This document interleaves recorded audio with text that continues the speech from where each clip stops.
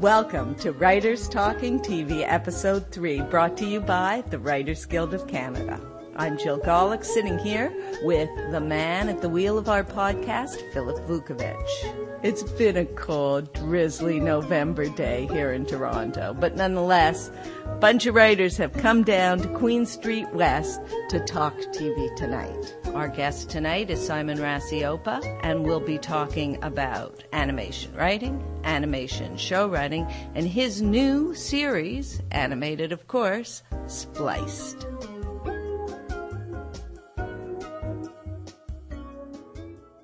So tonight we've got an animation night, which is going to be very interesting for me because I've interviewed a lot of showrunners, but I haven't spoken to an animation showrunner yet, so this is going to be an education for me. So, our guest, Simon Racioppa.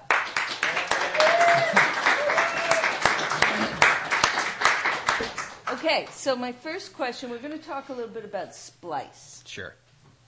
So first tell us how this project started and how you first became involved in it. The project first started, I think, back in 2004, actually quite a while ago. Yeah. We were just wrapping up a couple series we were doing down in the U.S. For some other broadcasters down there. And I'm going to say we a lot. I'm talking usually about myself and my writing partner, Richard Elliott, who isn't here tonight. So you see our names will be like Simon and Richard up on the screen. So if I keep on saying we, I'm talking about, you can imagine it's him. Not the royal He's we. Over here somewhere. No, it's not the royal. We only do it this way. No. He's just over here somewhere. You can make it tonight. We were just taking down a lot of different shows to Los Angeles at the time and sort of taking them around and pitching. It was kind of like our business plan at the time was like, always have a couple things on the go, always have a couple shows. So it was one of, I think we'd usually go down with about 3 different show concepts at the time that we were taking around and pitching, and we got a lot of people really interested in. And Nelvana at the time had big offices down in LA, and they picked it up and bought it from us, optioned it from us, and then we entered into a very lengthy development process, both on their side and ours, just because we both kind of got busy with another show, they got busy with other shows, I guess, whatever else a big company gets busy with. And we did a little bit of development on it for a while, and we did a short pilot, like I think it was probably about a 1 or 2 minute pilot that looks very, very, very different than the show that you see tonight. Like, it's reminiscent of the show you see tonight, but it's quite a different look visually, and quite a different kind of style to the show. And then the show kind of went to sleep for about a year as, again, we got busy with other stuff. And then we sort of came out of story editing and show running a different series and sort of realized that we'd really like to make this our next project. And Nelvana had just brought in a new person to do development. There was this guy, David Weeb, who was a development executive we knew from Warner Brothers when we were down working with him in the U.S., and he had a really good sensibility on comedy series, so he called us up and we sort of talked to him and we're like, let's get this going again. And at that point, we sort of almost started development over again in a way. Same character, same basics, same pilot script, but we just kind of refreshed everything and sort of decided what we liked about the first set of development and threw away stuff we didn't like and just picked the show up again, wrote a couple more scripts, and Teletoon picked it up, and we started pre-production and then production and made the show. Okay.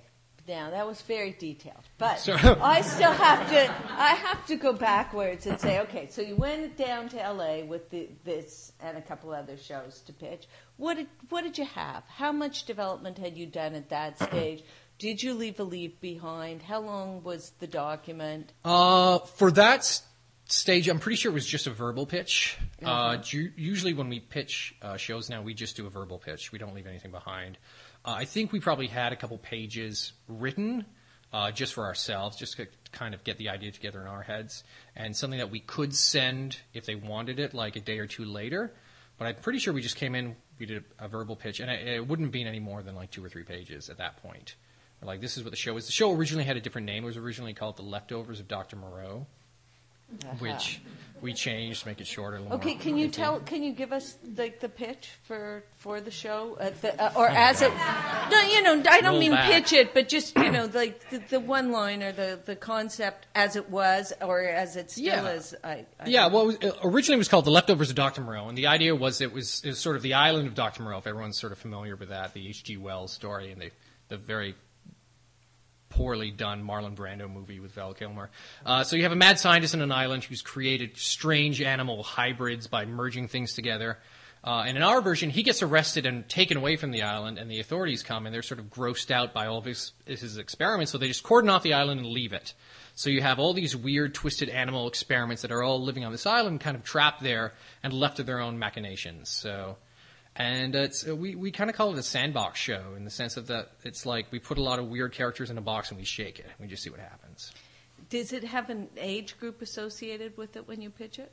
Yeah, we were sort of saying 9 to 12 is the age. We write it a little bit older than that. We wanted it to be a kind of a little, feel a little dangerous, feel a little older. Like the kids, we wanted kids to be watching and saying, I don't think I should be watching this.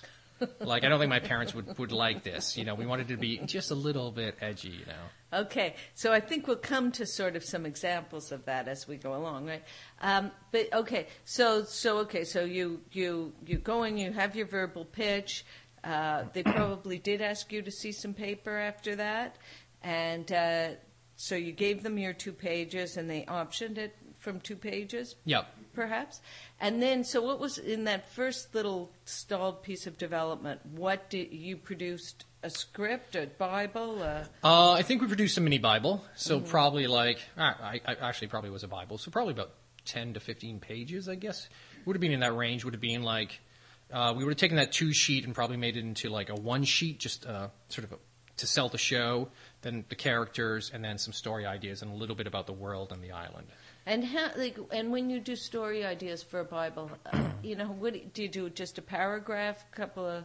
Usually a paragraph, maybe 2 at the most, you know. And it's more about the whole thing with this kind of development, especially when you're doing a comedy series, and you know, especially, is that all the development should be funny.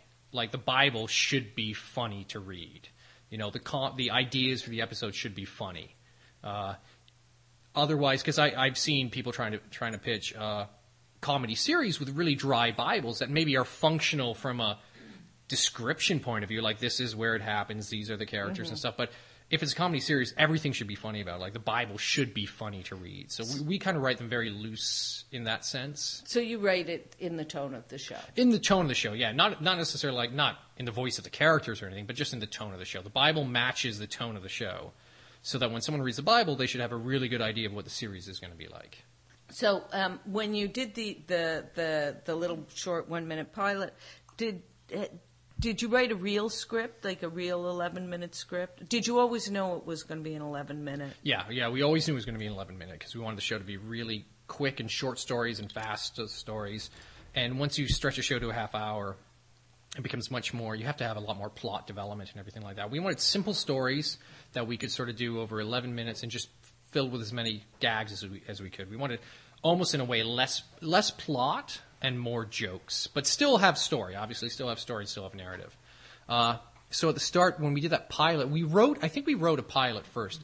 We wrote a full half hour, so two 11 minutes, and then we only had money, I think, at that point, or we only had the budget to animate, I think, 1.5 minutes. So we wrote a separate script for that, which was just, rather than picking 1.5 minutes out of the scripts we had, we thought it would be better to just write its own thing, like a short film. Did you have a hand in picking that style, how it was going to look, who you were going to work with? Yeah, we went through we interviewed directors and ended up with a really, really great director, this guy, Matt Ferguson, who's a director in Nelvana, and did a series. We worked with him previously on a series called Grossology, and we really liked working with him on that. So he came on board. And then we went through a very lengthy visual development period where it was just sort of like you start off with talking about the characters, and we probably had 50 different drawings of each character. And then you sort of narrowed in. You're like, oh, I like 1, 6, 8, 10, and 15, and I like this part of number 12. And working with the artist back and forth, trying to narrow it down, until you got to the designs you liked that also had to be animatable, had to be expressive, and had to be colorful. And yeah, that took a long time to get out. The main character of the show, one of the main characters is Perry, was the last one for us to lock down, and it came down to a point of where we had to go in a boardroom, and we're like, we can't leave until he's done, until he's designed. And it took a while. We got out of there, but it took a while. That's great, because I mean, we hear so much about how, I hear so much about how live action showrunners work, but it's interesting to hear that your casting process is much different. You're casting kind of by creating how they look on paper. So, and at the same time, the same kind of a process of casting voices. Did you cast voices for the pilot, and did you keep them? We did cast voices for the pilot. We ended up recasting completely. We probably listened to maybe 300 people for all the roles. I think for the two main roles, Perry and Entree, we listened to probably 50 or 60 people each, I think, by the end. That took a long time, too, and it sort of led us to learn one thing, which was, at first we sort of had this naive idea that we would cast for voice quality first, like the person who sounds like the character in our head, and we pretty quickly learned that you should cast for acting ability first and get to voice quality. And then you can find the voice quality in a lot of good voice actors. But if you don't have the acting, they can do the funniest, weirdest voice you want. If they don't have the acting, nothing's going to work. Okay, good.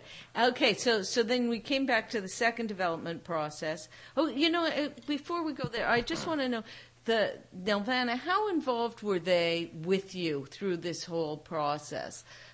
Were they in that boardroom helping you decide on the design? Did they have a representative there all the time? Well, it depends what you say by Nelvana, I guess, because it's sort of like myself and Richard were the showrunners. Yes. The rest of the crew, from the production side of the point, were Nelvana employees.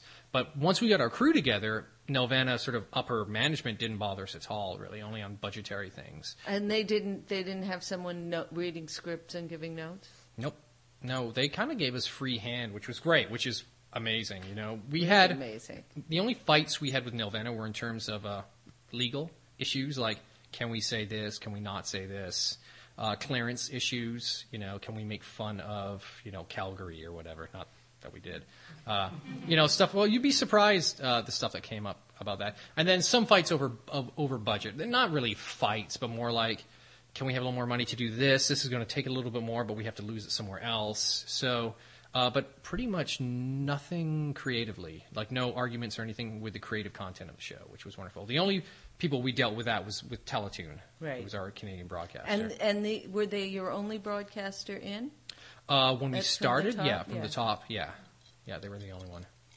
Okay, so you come back. David Weeb is now working with you. He's your executive. You got to push on. So, from how long was this period before the green light? Probably about a year, I guess. Maybe a little less than that, but I would say around a year. We wrote, I think, we probably wrote 4 more episodes in that period. So, and revised the first 2. So by the end of that development period, we had the first 6 scripts, so the first 3 half hours put together. We had a pretty good handle on the visuals, on the main characters at least, and then we got the green light, and then it was like full on into production. Were there more doors to knock on besides Teletoon? Yeah, we actually did. We took it down to Nickelodeon. We took it to a bunch of other places in the States and overseas. Just some initial development, like some of the scripts and some of the designs.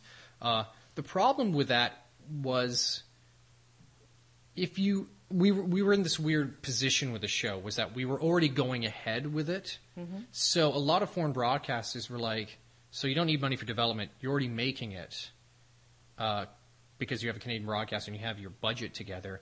Then why should I buy it now? Why won't I just wait and see how it comes out? Because it wasn't like we were going to them and saying we want to partner on this at this point. Like we'd gone far enough in development that they couldn't really be there from the start. So they figured most of them, why not just wait till we had episodes to show, which has happened. So, in fact, we didn't really get any other broadcasters until we started to have episodes to show, and then we locked down quite a few more after that. When did Teletoon come in? Teletoon came in very early on. I guess it would have been, just like early into development. I think we gave them. They were always interested in the show, and then I think once we had 4 or 5 scripts done, they started coming in and commenting on it, and then we got the green light from them. And what was the order? How many? The order was for 26 half hours. And then And is that all you've done, or have you? That's what we've done right now. Okay. Yeah, we did 26 half hours, which is actually 52 11-minute episodes, so 52 separate stories, and then almost every half hour has either one or two shorts in it, like short film bits in it, which were usually driven by animators. We sort of gave those away. We gave like a minute or two away, and had animators pitch for them. In some cases, other cases we did them ourselves, and then we also did another 13 minutes of what Teletoon calls additional material, which is they sort of tack this on without giving you any money for it. And you're saying, we want 13 minutes of additional material for cell phones, for the web, for all this stuff. Well, you should use your original pilot for that. It didn't match anymore. I know, but that's what's fascinating about it for real fans. Well, they wanted brand new original stuff. Like we're like, we don't have the money for this. Can we just give you clips from episodes? They're like, no, it has to be completely original. Oh, my goodness. Which was nice creatively, though.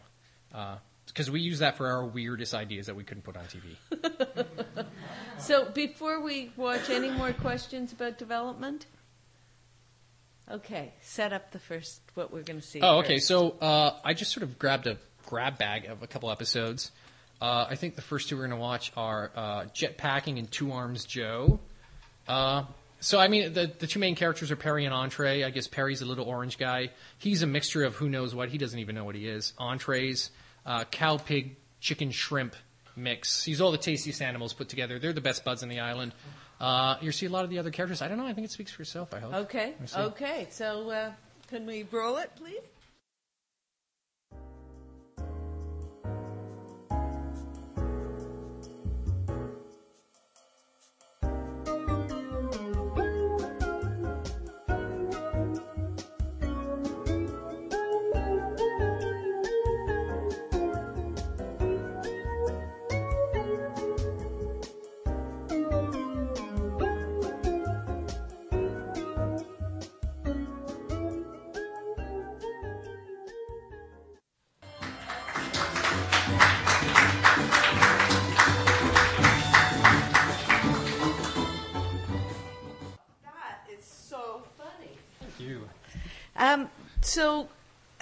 Let's talk about writing this. First of all, when you and Richard write together, how do you write together? You mean just for the show or in general? In general. Do you sit in the same room? Who drives? Who sits at the computer? We sit detective style. We have like two desks. And we face each other, two computers. And sometimes we work on one machine, but usually we're both on both. He's on his machine, I'm on my machine. And we throw stuff back and forth. We just talk about stuff continuously. And then one of us will take first pass on a script. He'll take first pass on a different script. And stuff just gets swapped back and forth continuously. Like nothing goes out that hasn't been through both of us multiple times. Okay. So now how many other writers did you have working with you on these? On this show, we actually put a writing room togeture for this series. Really? Yeah, actually, Mike Kiss is here, way at the back there. Hi, Mike. How you doing? Hi, Mike. Who was in the writing room, and is also the voice of Mr. Smarty Smarts on the show. He was the dolphin character early on. So multiple talents. He was a writer. And how many writers in the room? There are four of us. Four. Yeah, so we took Mike, and we had another writer, Dale Schott, who's an old school animation guy who's been doing it forever and is really, really great. And we had one other guy who wasn't in the room, this Tim Burns, who's a Canadian writer who's been writing for years. He came in and just did sort of two guest episodes for us. But otherwise, every single episode was written by one of the four of us. So myself, Richard, Mike, or Dale. How did the stories come about? Did people come in with stories and pitch you, or did you kind of develop them in the room? Or? We kind of developed a lot of them in the room, but like people would come in, like Mike or Dale would come in with a couple ideas for stories, and we would all sort of spitball stuff back and forth. We try to have every story start on at least a core of something sort of kid-relatable or a real kind of story. So like Jetpacking is kind of about obsessing about a toy or obsessing about something.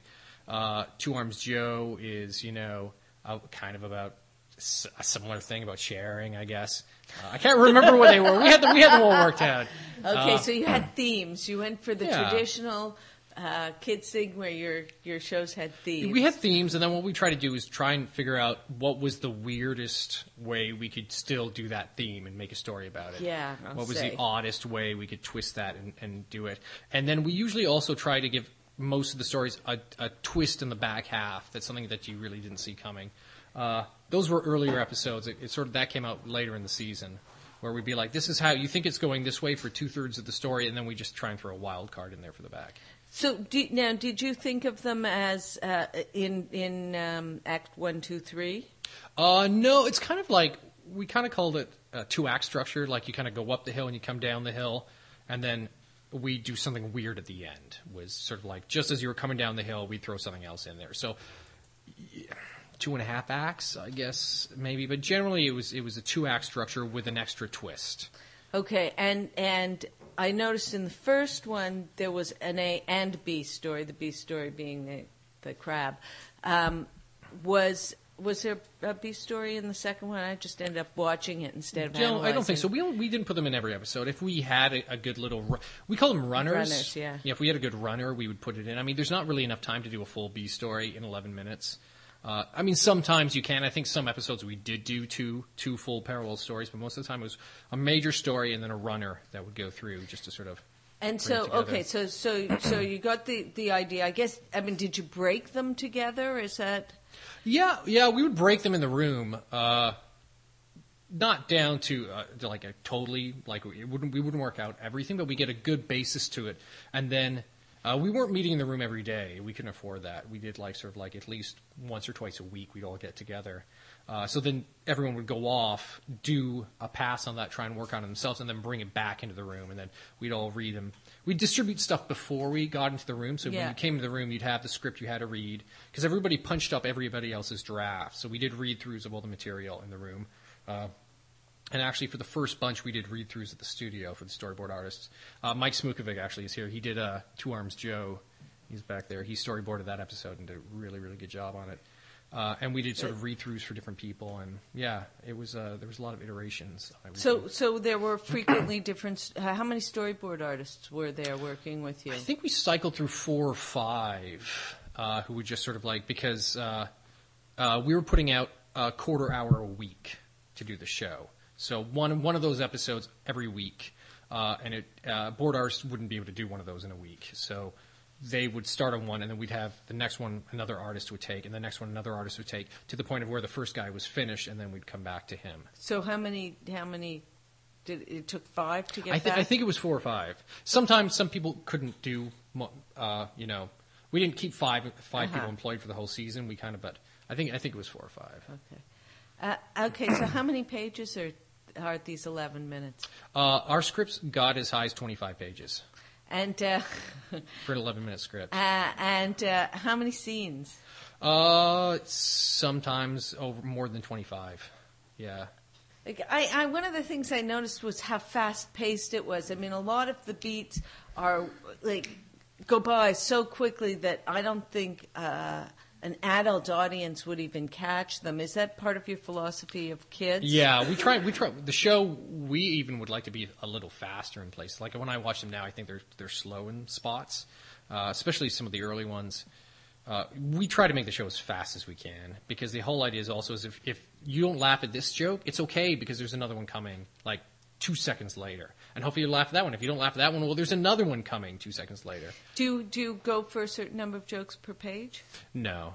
Just kind of, we could just tell sort of like, this isn't funny enough, Animation especially, like live action, you have a lot more time. You can spend more time on characters. You can spend more time just moving places, setting up shots and stuff. In animation, that's dead air almost. Like you have to have the content to fill the time, especially to do a fast-paced show like this. Because it's not the same as live action. You can't just hang on shots. You can't do sort of beauty shots and cutaways, really, not the same way. If we looked at the script page, what's the ratio of direction to dialogue? Probably 50-50. I'd say there's definitely way more action, way more description than there is in a live action script, because you're working with a storyboard artist, but you're not working necessarily with sets or anything that's been pre-designed before. So you have to describe a lot more than you do in live action, because the voice actor interprets the line, but obviously there's no body actor to interpret that line. So you're you're trying to present a really good package for the storyboard artist to then take and develop into, the boards for the show. Did you have a limitation on the number of characters or scenes or locations you could use per episode, or was it Yeah, there's always limitations. There are always limitations on the number of characters and the number of backgrounds we could do and everything. Our director is really good in trying to make those as flexible as possible and sort of like, I think we can do one more, or sort of kind of finding ways to squeak around them. So they're no hard and fast. It wasn't like we only had 8. But there were times when he was like, it would be really great, guys, if we didn't invent any more characters for this episode. Or like, it would be really helpful. He was really so accommodating. Matt was the best. He was always just like, I think we can do that, and we could tell when we were pushing just a bit too much, but he always came back with great stuff.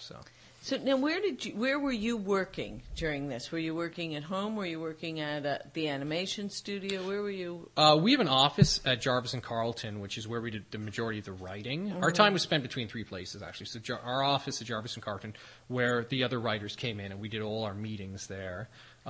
At the studio, we were in probably at least once or twice a week, the studio. I mean, it would have been beneficial for us to probably have been there full time, but there was something nice about being able to be removed to just do the writing. Mm-hmm. And then at least once a week, a day a week at the recording studio to do the voice records. So finding time to actually write and still be there for the storyboard meetings, because we had storyboard pitches where the storyboard artists would come in and pitch what they had done on the episode so far, and we would comment on it with the director and a couple other people. So moving from like storyboard pitch on this episode to record on this episode to writing this episode to designs for this episode to this got really it's a like a 15 hour a day job when you get into full production. Sure. Now in live action, when the director comes in and the show starts to go into prep, there's a lot of rewriting at that point. Now, did you have to do a lot of rewriting once the storyboarding was happening and the director was involved? We did, but maybe in a different way, because in animation you kind of edit before the picture. Yes. Like, after the storyboards are done, you cut together a Leica, which is sort of like an animated storyboard panel, and you put the voices on top of that, and you start to trim that and cut that into your episode. So we did a lot rewriting at that stage, but mostly it wasn't like a script rewrite. It was like, we have to fix this section. It's not funny enough. So let's trim that. We'll write a couple extra pickup lines for here, and we'll make that work. And then we would sort of spend a huge amount of time just watching Leicas and writing notes for them all the way along, being like, can we trim this? Can we extend this? Let's put a new section in here and stuff. So a lot of the writing almost didn't happen on the script page. It happened sort of in like just Word documents and stuff like that. So in many ways, that stage is comparable both to the read-through kind of and to post-production and adding the ADR and so on. Yeah. Very interesting. Questions? I wanted to talk a little bit about the room, because I know in animation it's something that comes up a lot, especially because so much of it is comedy, no matter what age you do it. And yet, the thing you always hear is, we don't have money to put a room. So how did you guys swing? I know there wasn't a lot of money, but how did that work? How we swung it was, I mean, ideally, the best way I think to run the show would have been to run it like a full-on live-action show, although, like, talking to hearing Malcolm talk last year, he couldn't afford to keep a whole room for the run of Crash and Burn, could he? I think. No, he said he couldn't, but I think that was a big choice about how he was spending his dollars. Potentially, right? Yeah. His budget wasn't that teeny. Well, there you go. So we had a limited budget. That's recorded. And what we did instead was we paid all the writers an extra consulting fee for every single episode of the script. So the writers got money for the scripts they wrote, and then they also got X amount of dollars times 52, which was as many episodes as we did. And that story editing fee. Essentially a story editing fee. We call it story consulting, to come in and be part of the read-throughs in the writer's room, to come in and just be there for pitching new ideas, for doing read-throughs of outlines and punch-ups and stuff like that. The downside of that is we didn't have them 5 days a week, 8 hours a day. I mean, ultimately, I think we had them for more time than probably we deserved, but... Obviously, you've done shows the other way, where you don't have any kind of room and you don't have that extra consultation time with the writers. Do you think that just having them around for that extra time made them better able to write the show? Oh, by far. Like, I would never run a show the other way if I had a choice. I would always, because have writers in and have either a room or a consultation because they get so much more involved. They have to hear their own scripts being read out, and if it's not funny, no one's laughing at it. I think there's a bit of a pressure on you to do a better job. I think certainly in animation, there's a bit of a mindset sometimes that you don't necessarily see the other side of production. You don't even sometimes see your episode being made or boarded or anything like that. So sometimes people just write an episode, send it in, and they don't have to deal with all the issues that episode may have or may come across all the way through production. And in the room, because we're keeping the writers around and they're being sort of involved in it, it makes them better, I think, because they see or they hear about the issues that are coming down the road. They have to watch and participate in their episodes even after they're done writing them. It's so hard to learn a show when you're just on the outside. Mm-hmm. You can't. So it must really be really helpful to be around for all of that. Yeah. Learn the voice and see what makes the showrunners happy. Yeah, I would much rather have like 2 or 3 writers who will stay for the length of the show than trying to find freelancers, for every episode and having outside people just pitch in. I mean, we did it like we had Tim, who was the other writer who did pitch in for 2 episodes. We knew him. We knew he was a good writer. But there's so much time spent taking pitches from outside writers, and we do this on other shows that who maybe don't understand the show, don't get the show, haven't been there for 5 episodes before, and won't be there for 5 episodes after that. Having your core team who are there for the whole show, who get into the mindset is always preferable. Was there ever any consideration of taking this into like 3D, digital 3D? Was the decision to go with 2D for like financial? No, the decision to do 2D was just actually because we like 2D. We think 2D works better for comedy, especially in a certain budgetary range. To do comedy 3D and to make it fast and snappy and get expression is much more expensive than to do comedy 2D. So that was the main reason. We always saw it as a 2D show. So how long were you in production? We were in production for, in full production, a little bit over 52 weeks, so just over a year. Just over a year. Yeah. And was any part of that just a pre-production writing period, or was that production? We had a head start, I think, probably about 4 weeks before. And how many shows did you have in the can at that point? I think we had 6 in the can. 6 scripts. But we had to sort of go back over those and start revise them almost immediately. Like they weren't done.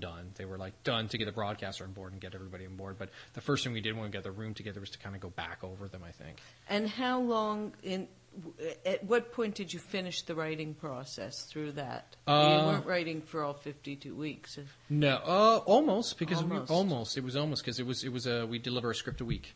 It was 52 scripts, 52 weeks. So it was almost a script a week for 52 weeks, minus like a little bit we had a bit of a head start at the start, but then we went long in a couple. We missed deadlines in a couple places. There was a couple times where we finished a script, I think like 4 days before the record, and we would have cut it closer, but it was like if you cut it in closer, you couldn't book the actors for it. Right. And so it was writing for... That's a solid writing for almost a year. Long haul. And so you had 4 writers working all that time. Mm-hmm. So that's quite you had about a month on each script. Is that right? I would say about that. Yeah, about a month on each script. And so you went to the network first for each episode with a little pitch for it? Yeah, we always did a pitch. Paragraph or something? Yeah, I think eventually they started to bleed into about a page, and only because we got more confident with it, so we figured if we knew what we wanted to do, why not put it down? That's not how I would recommend normally pitching, because I think sometimes it's too much work to do a whole page when they're throwing away ideas. But we got to the point where I think in 52 episodes, we only had, 3 or 4 that didn't go. Everything else got approved and just went. And I think the 3 or 4 that didn't go were really early on. So at the end, we were just like, we want to do this story. We think it'll be funny. And they're like, okay, do it. And so then the next was an outline? Yeah, then we went to an outline. How long were your outlines? I think our outlines were about 4 to 5 pages. Prose style, not slugged. Just a straight, just paragraph after paragraph after paragraph all the way through. And we usually would only do 1 draft of those because we didn't have the time to do any more. Yeah. And that would come into the room too, and we'd talk about it. and then to draft. Yep. And so, how many drafts did the writers do, and then how much polishing and?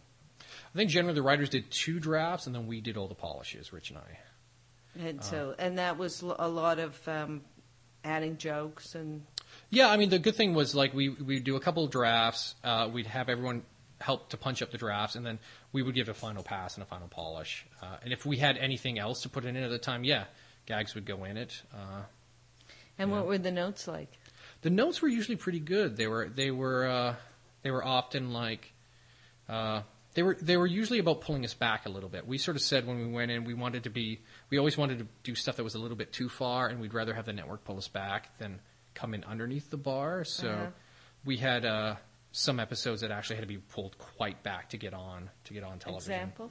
Well, one of them actually is one of the episodes here is this one episode called Juice, which is where it's our drug story, except instead of heroin or methadone, everyone gets addicted to Entree's udder juice.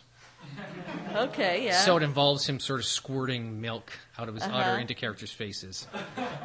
And what didn't they like about that? They didn't like the udder or the... Well, for one, we had to call it juice. We couldn't call it milk. Uh-huh. And we had to just, we spent like weeks trying to make them happy about the color of it. Because I wish I was kidding. What color did it start? It started off being white. And They weren't into that. No, well, but no one, complained about the masturbation joke in that episode you guys just saw. Yeah. So that got through, but maybe they didn't get it. Hopefully. But so we had this episode called Juice, and the storyboard artist. You didn't do that one, did you, Mike? Did you? Yeah. No. It was actually scandalous, some of the boards, because it had Entree sort of like his udder in his hand. Oh. And just some of the angles and stuff, and Perry getting squirted in the face by it. And we finished the episode. They okayed some of the boards, and we finished it, and they were like, we can't air this. We can't air this. So we just kept on, we took frames out, just cut frames out of that one. We had the money shot. We just cut frames out of it, like, no. Cut some more frames out of it. No. Cut more frames out of it. No, honestly. And then our executive was like, dude, no, really, like, the episode's finished. Like, you have to fix this. So we just kept on trimming back until finally they went, okay, we don't want to see it again. Just put it through. So, now why did you want to stay? Like, did it really make you laugh? Is that why you We thought it was hilarious. You thought it was hilarious. And ultimately, from a kid's point of view, and if you stand back from it, there's nothing wrong with it. Yeah. I don't think so. Maybe some of you will think differently. I'm not sure. I think it's all good, sort of good fun. It's not really anything other than what it seems. It made us laugh. Any female characters? Yes, yeah. Actually, Patricia's ours. She's the female character we have. We only have the female character we have. She's kind of our straight woman. She's straight. She's not funny. She's more straight. She's really funny, actually. Katie Crown did the voice for her, and she's this great Toronto comedian. Yes, I know. And does this kind of like off the cuff. We did a lot of ad-libbing in the studio too, where if the actors actually just kind of went off, we just let them go off, and we just animate to it afterwards if we liked it. So she would just go off sometimes for like minutes, and we'd be like, "That's great. Let's just take the first 30 seconds of that and leave it in the show." And it's not scripted, but we just did that. So, do you feel like there's girls in the audience, or do you want girls in the audience, or does the network care about girls in the audience? Well, we've got fan letters. We've had fan letters from the show, and they've all been from girls. Well, because they're the only ones who write fan letters. I think so. Apparently, the girls love the show. They love Perry. Apparently, so they think he's very cute. Because there's all this fan art up on the internet, and it's all girls' drawings of Perry. Where's this airing now? It's airing right now, basically Mexico, Central, and South America, and it's been airing there since I think about May, June.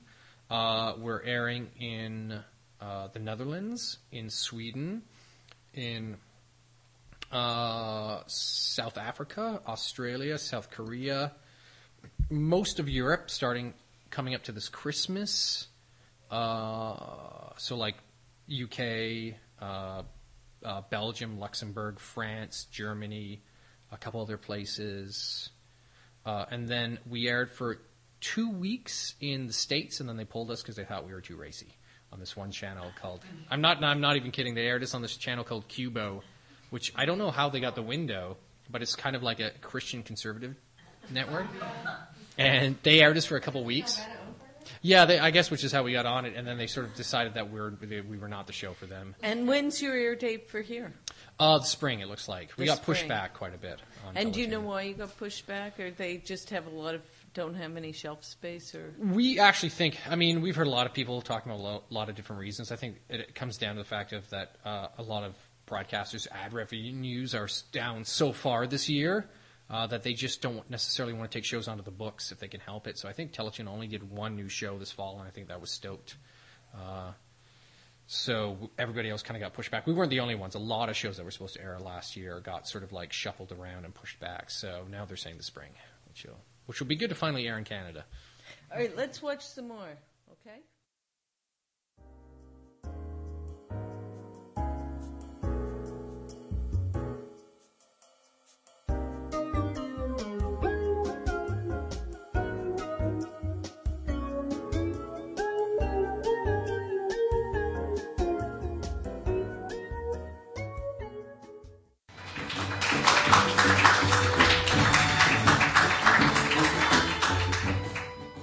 Okay, so a couple of quick more questions. The bumpers, meanwhile, and then when did those come into play? Were they there from the beginning? They're not in the scripts. They're well, not. no, actually, no, that's not true. They are in the scripts if we could think up something funny for them. If they were there for a reason, like 6 hours later, a year later. Yeah. Or, one day that couldn't possibly hurt later. Like, that stuff was in the scripts. A lot of the other bumpers, we just put in the editing process wherever they seem to fit. I just made up words for them then. They're very funny. I like those a lot.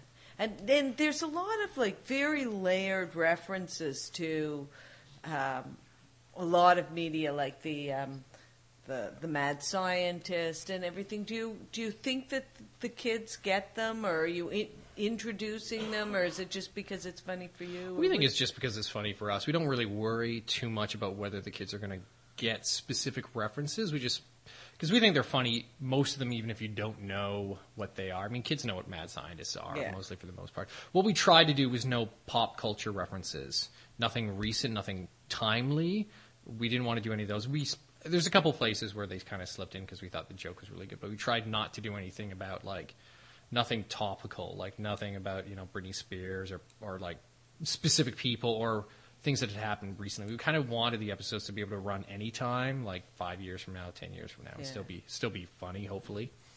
Yeah. Could you talk a bit about how you got into animation writing? Sure.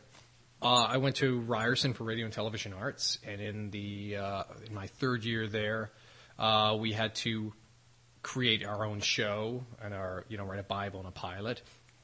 And I did a Bible and a pilot for an animated series, and part of the course was you had to have it adjudicated by an outside writer, someone who was like a professional in the industry.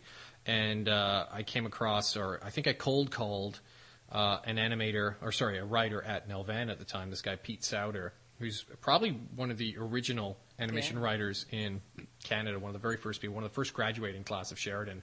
When Sheridan did animation at the time, and did all the classic animation in Canada, stuff like all the early Care Bear stuff, the Babar stuff, even stuff before that. There was an old movie called Rock and Rule, which was an old Nelvana animated film from 19, maybe even 78, and around there. Worked on droids and stuff like that and Ewoks.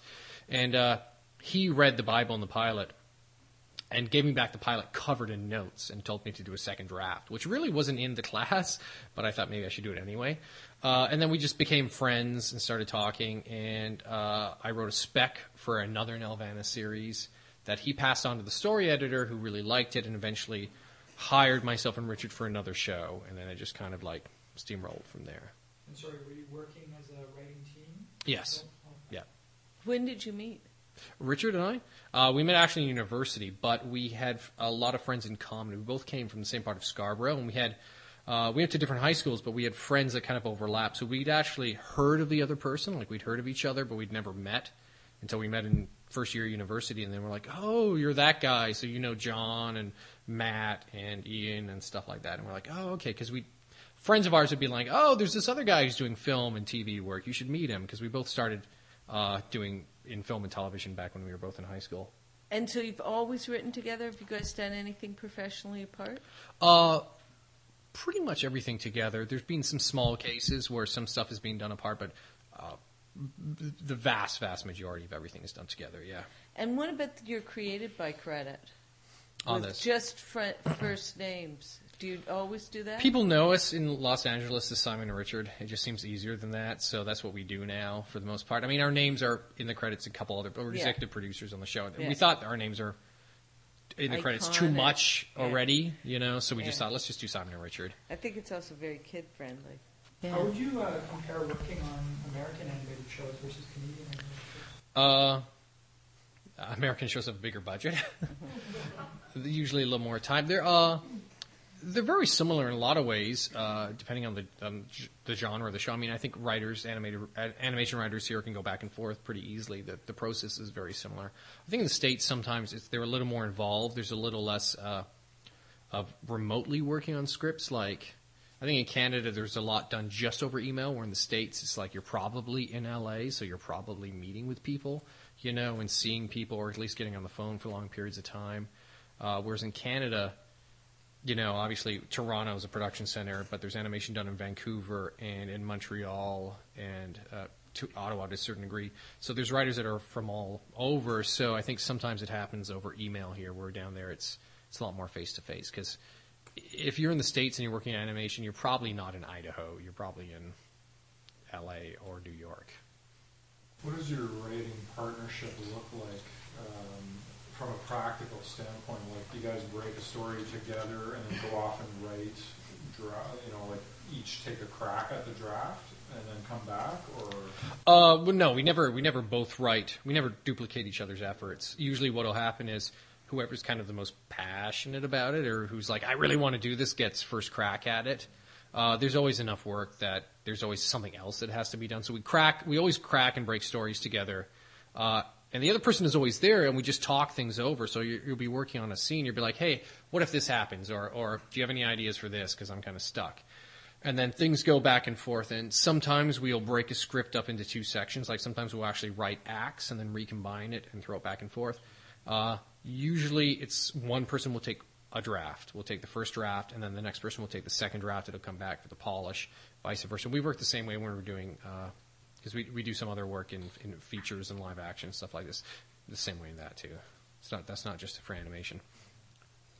Okay, and what do you think are the chances of a second season for this? Well, we were hoping that they were really great, but the delay of Teletoon airing them is kind of hurting us. I mean, I know the show is doing really well in the places it's airing, like in South America. Like I said, we've gotten fan letters. There's fan art. People have started websites for the show and stuff.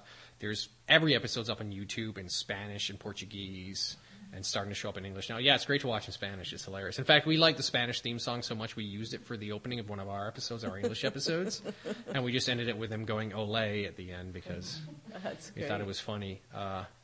So we know it's doing really well down there, but the problem is Teletoon's delayed airing it up here so much that our window is enormous now from the very first airing in the world, which was May of this year, to now Teletoon's first airing will be almost a year later, it looks like anyway. And if Teletoon, which is not as bad as it could have been, but it depends. If they decide to pick up a second season really soon, then that'll be great, and we can sell that, make that and sell it. But I mean, our lead time has to be at least 9 or 10 months from getting started to getting an episode on the air, which means that even if Teletoon said right away, like in say August, they wanted a second season, if we started making them in September, we could deliver an episode maybe the following spring, which meant all the kids in South America will have been watching the same episodes for almost 2 years, which is not great. And it means that potentially those broadcasters aren't as interested in buying a second season. We all grew up on watching the same episode for 2 years. Fingers crossed, right? I hope so. I hope so. Any more questions from you guys? I just have a little technical thing. Like, because you guys had so many international sales, how did you get away with like all the English signage and stuff like that? Because we did that before the international sales. Okay. When you see it in Spanish and Portuguese, we just do voiceovers. for the signage. So all the billboards you see between shots and stuff, and even the opening credits, because the titles were all sort of drawn backgrounds. We just have someone say what that is over in Spanish or in Portuguese or German or Swedish. It's really fun in Swedish, actually. That's a weird language. So that's how we do that. I just have two questions, but I don't know which one to favor. One is regarding Adult Swim style stuff. Yeah. Would the process for that be, you're talking about like pushing as far as you can, letting the network really back in. Yeah. For an adult audience, would it be the same process, do you think? Oh, yeah. Yeah, for sure. I mean, no, I mean, it's pretty much identical. Are you talking like specifically the Adult Swim stuff on Cartoon Network, or? Yeah. For an adult audience, that's what I'm thinking of. Yeah, no, that works exactly the same way. I mean, those guys push the envelope really far, and then just get sort of pulled back. Obviously, they can push it further than we can, but they push it pretty far. I mean, I think the guys who are pushing the farthest is probably South Park. I don't think anybody's gone as far as those guys have on television. Is that sort of genre interest to you? Yeah, actually, yeah. We Dave Willis, who does Aqua Teen Hunger Force, is actually a fan of Spliced, so we've traded episodes back and forth of the series. So his kids watch Spliced, and I watch Aqua Teen Hunger Force. So yeah, I know I like the adult stuff. In fact, Teletoon was kind of like, you guys should maybe just write us an adult show, because then we won't be telling you not no so many times. So. Sorry, my second question was: is there any value when you're doing like a cold pitch to having any kind of finished artwork or animation to show us what you're behind, or is it just about the idea? No, artwork is really good, especially in animation. If it's good and you like it, and you think it's strong, and it is strong, then yeah, coming in with artwork is great. It depends who you're pitching to. There's some sort of people you're pitching in the States, especially like Disney Channel, where one of their big execs is Mike Moon, who was one of the animators and artists on like Foster's Home for Imaginary Friends and a bunch of other shows. He's a visual guy. It's better to come into him with some visuals along with your story, because that's how he works and that's how he thinks. Other executives might not be visual people, so it might be stronger to just come in with a story. So it sort of pays to know who you're pitching. But if you have strong visuals, yeah, and you don't even need much. Sometimes you just need characters. You don't need a finished thing. But if your finished thing is great, then yeah, you bring that in and you show that. How much rewriting happens after the storyboard pitch before you even go like that? Sorry, after the board pitch, or after? So what? Before the boards, like in the midpoint of the boards, or? Yeah, like when the board artist comes in and hashes it out. Not so much rewriting. It's more about comments. Like the board artist would sort of pitch what we'd have the board artist come in. I think we had about 4 weeks for a board. I think so. We'd have the artist come in about a week and a half or 2 weeks into the schedule and show us what they had so far, and then we would just comment on it. So it wasn't really rewriting. It was more like we kind of saw that happening more like this, or that looks great, do more of that, or just chop this up a little bit faster, and we just go through the boards with them. And they would do a board pitch where they project them. We had a room there, because it's all digital boards at this point, right? They would project them and sort of talk through it, changing panels as they went, and we'd be like, that's great, can we make that a little faster? We sort of saw this happening more like this, and they would take notes or just draw stuff right on top of the boards. Then they'd go away for another 2 weeks, come back with the finished boards, which we would then edit into a Leica, and then we had a couple artists in-house at the studio who would do any changes from there on in, because that board artist would probably be started on another episode. So we would still often, when we cut things in and started to edit it together, be like, we need this, we need another scene here, we need something else there, and then they would just draw on the actual extra stuff, and we just put it right in there. Were you guys present for any other version? Like, how did you choose your voice actors? No, actually, we weren't actually present for any of the version. That all got done outside, sort of behind our backs, which is a shame. I would have liked to have been there. The Swedish version, the Perry actually sounds really like our Perry here. And I know, I think for the Netherlands, the person who plays Patricia in the Netherlands found our Patricia, found Katie Crown, and like they'd been talking over email about the character and stuff.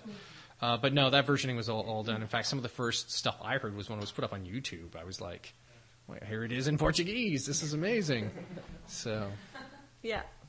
There's a real sort of organic randomness to the stories, and I'm wondering if structure takes a bit of a backseat to the humor when you're writing this type of show and these types of episodes.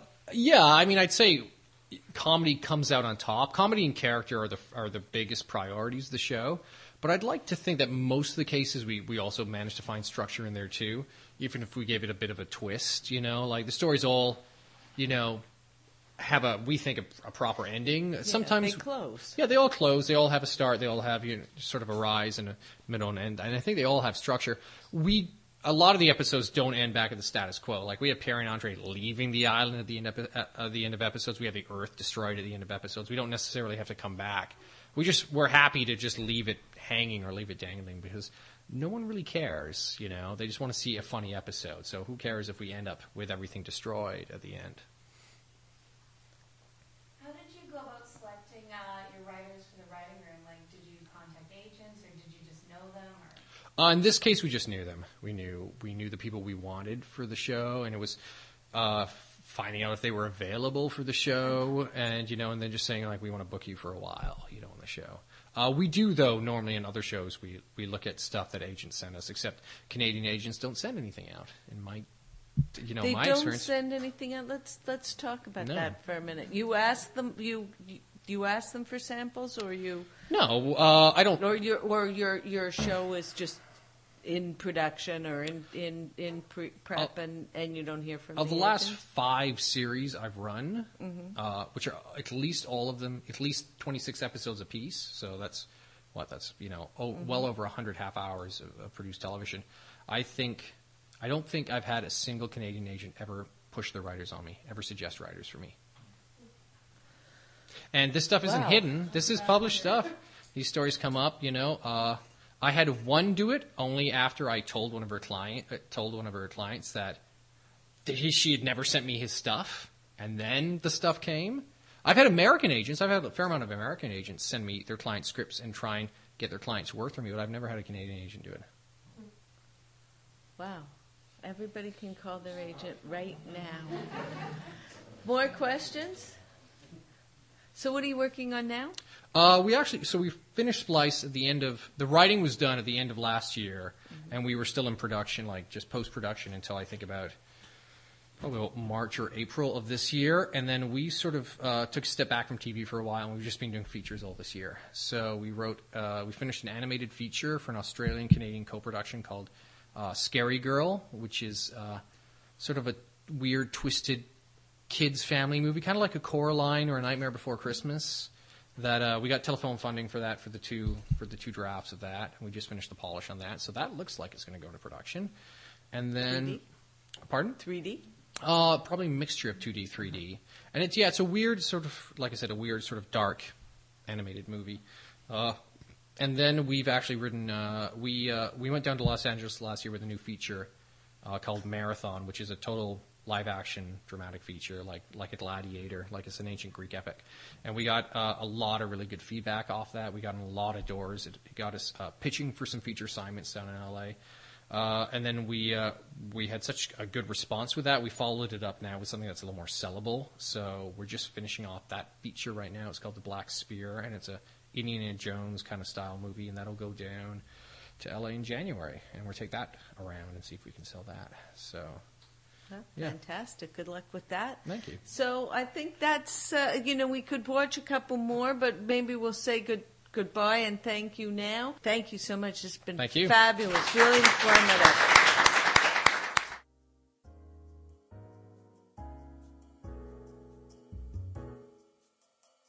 Thanks for listening. I hope you enjoyed the discussion. We'd love to hear from you. Email us at writerstalkingtv@gmail.com. We're taking a break for December, but we'll be back in January 2010 with more writers and more TV talk. You'll find the feed and future episodes at wgc.ca and on iTunes. This podcast is sponsored by the Writers Guild of Canada. All the technical wizardry is handled by fellow writer Philip Vukovic. I'm Jill Golick, reminding you that writing is rewriting.